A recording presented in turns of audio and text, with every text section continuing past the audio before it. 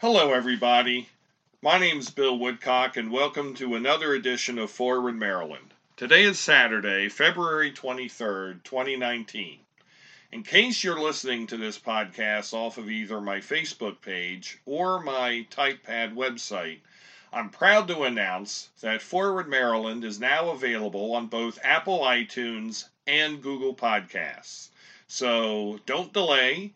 Go to either of those sites, subscribe today, and don't miss an episode of Forward Maryland. Feel free to binge listen if you are so inclined. I greatly encourage it.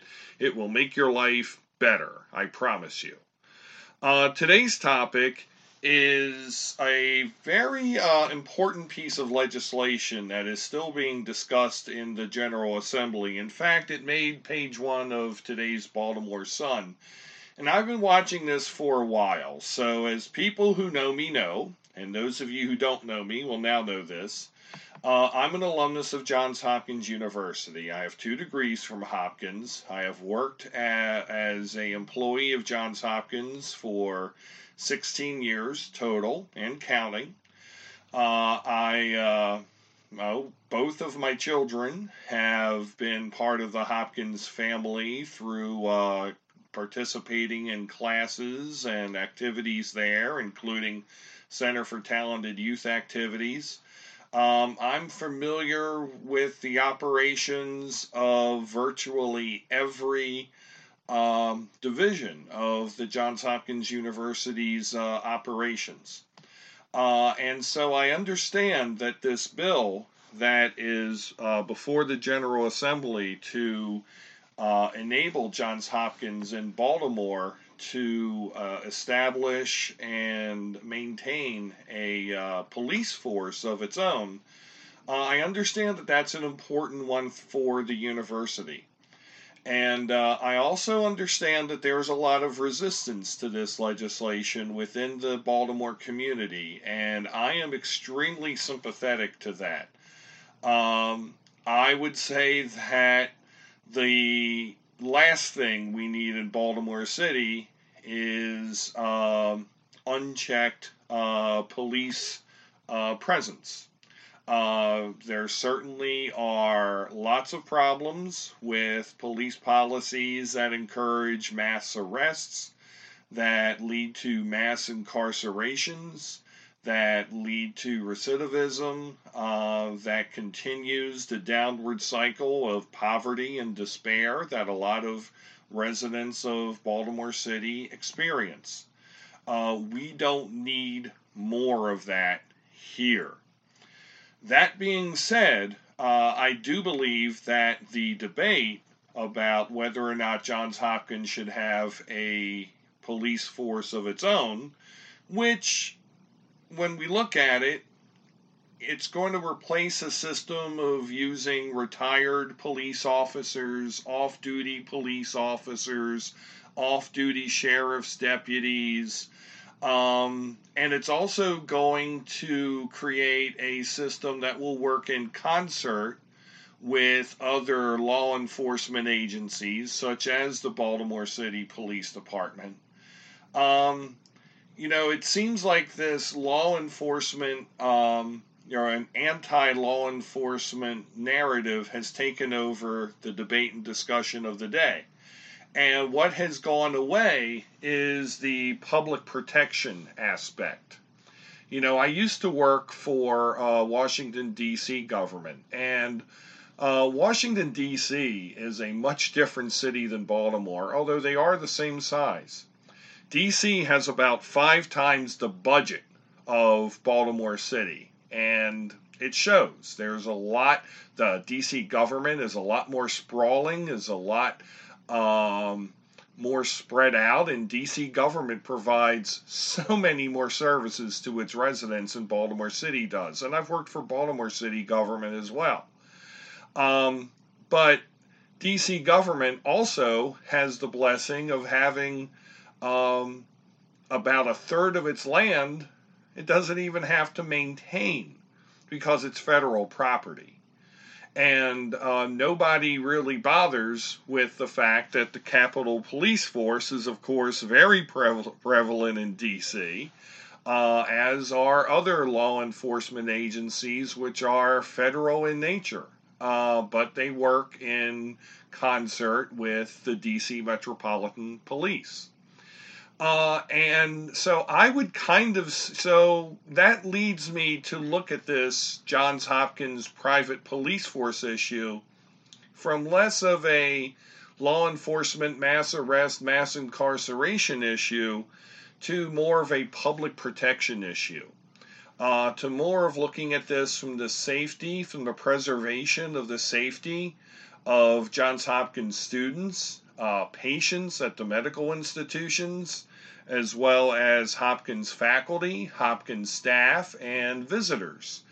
Hopkins probably has about 30,000, I don't know the latest number, but I would guesstimate 30,000 employees in Baltimore City every day, figuring in faculty, staff, other faculty, patients, students, visitors. You're probably talking on the order of about 50,000 people. I don't think that's outside of the realm. In a 600,000 person city, 50,000 people is significant. That's a significant number. So if we're talking about Hopkins being able to be responsible for those 50,000 people, most of whom do not live in Baltimore City, that would also mean that the civic police force, that the Baltimore City police force, would be more free to be responsible for the 600,000 residents who live in Baltimore City. Probably including I'm going to also take a wild guess and guess that about 20,000 Hopkins affiliates, counting students and staff, live in the city. That means 30,000 are visitors. And so Hopkins is going to take responsibility for those people. That will leave the Baltimore City Police Department off to do other things. And I think that all in all, that's a positive mark in the balance sheet for having a Hopkins police force. I'm also concerned about this bill because I think, what about other private schools in the state of Maryland? If Washington College in Chestertown or Hood College in Frederick were considering having a private police force, I don't think there would be as much of a problem. I don't think there would be the public outcry that Hopkins having a private police force is causing, and I think we ought to think about that and why that is. Now, that being said, I don't think that JHU should get away scot-free and just be allowed to create its own private police force without having some pretty stringent requirements put on it. I think, there already are public police departments that serve the public campuses, that serve the University of Maryland, University of Baltimore, and I think that a Hopkins police force should have the same requirements, the same reporting, the same structure as it makes sense as the other public school police departments. I don't see where doing anything less would be a good thing, to the standpoint where it's not practical to do so. I am not a law enforcement professional, so I'm not going to, make a claim as to I know where to draw that line, but I'm sure there's a bright line to be drawn. But otherwise, I don't see where that would be a problem.